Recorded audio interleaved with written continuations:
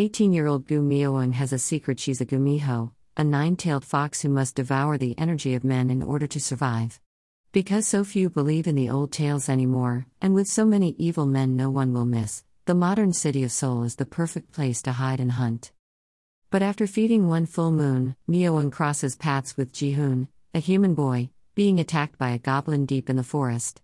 Against her better judgment, she violates the rules of survival to rescue the boy, losing her fox beat her Gumiho soul in the process. Ji-hoon knows Mioung is more than just a beautiful girl. He saw her 9 tails the night she saved his life. His grandmother used to tell him stories of the Gumiho, of their power and the danger they pose to humans. He's drawn to her anyway. With murderous forces lurking in the background, Mioung and Ji-hoon develop a tenuous friendship that blossoms into something more. But when a young shaman tries to reunite Mioung with her bead, the consequences are disastrous, forcing Mioung to choose between her immortal life and Ji-hoon's. When I first heard about this book, I knew I had to read it. Considering I'm writing a novel around Japanese mythology and kitsunes, I've of course looked into other countries' similar mythologies as well. So seeing a novel about Gumiho is really exciting to me. The setting. This book is set in Seoul, South Korea, which is another point in its favor. I don't know that much about Seoul, but the author didn't make it seem very far away. In fact, because there's only a few places the characters consistently visit, it really helps narrow down the world for people unfamiliar with Seoul. Also, Seoul sounds super cool. I wish though that more of the setting would have been explored because I just don't know that much about Seoul and South Korea's landscape in general. I hope the characters travel more in the next book because I'd love to learn more. The characters. Mioung. I really enjoyed our protagonist.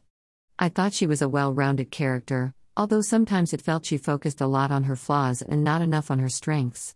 I believe that the journey to her self-confidence might have been a point of the story, but throughout Mioung was very negative on herself. Ji-hoon. I honestly have mixed feelings about our protagonist, love interest.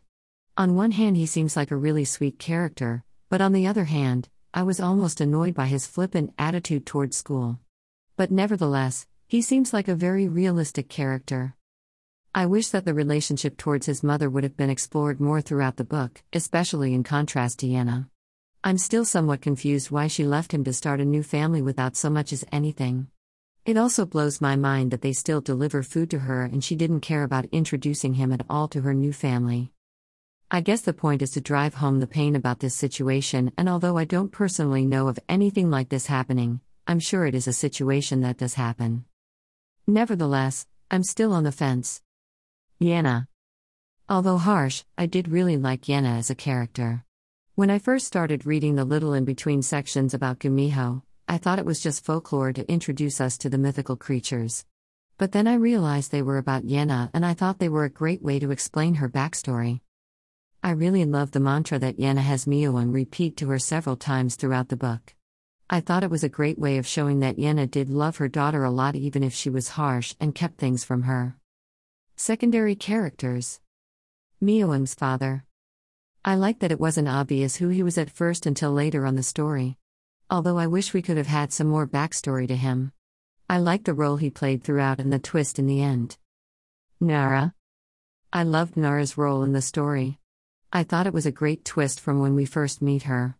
The way she and her family were connected to Mioung's were well done and really helped bring some excitement to the story. I liked that the story had multiple villains so it wasn't just a romance. Ji-hoon's friend/Somin. They were great, what can I say? Somin I thought really stood out a lot more among the other friends, so I'm interested to see what role she plays in the next book. Junwoo. Not much to say about him, although he reminded me of Magnus from the Shadowhunter series a bit. And a couple other fantasy stories as well. Probably because mythology has a lot of crossover creatures. Overall thoughts. Overall, this story was really great. I love the setting and the mythology, and I'm excited to see what the next story brings. I hope that the mythology plays a larger role. I'd love to see more mythical creatures from Korean folklore. The plot was exciting and had a lot of twists and turns. I enjoyed the way the characters developed over it, and the ending was satisfying. Throughout the book, Cho consistently used Korean words and phrases which I think helped make it seem more realistic.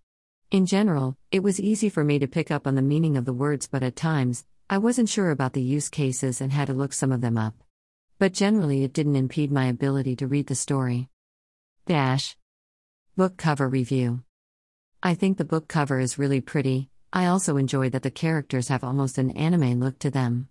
The use of blue and purple invoke mysteriousness and secrecy, which plays a large part in the book. I love on both the front cover and the spine, the counter space in the O is used strategically. Great use of typography. I think the font choice is nice, it plays into the modern setting of Seoul and is very easy to read. Star. Rating, 4.5 out of 5. Check out the Goodreads page for Wicked Fox to find more info.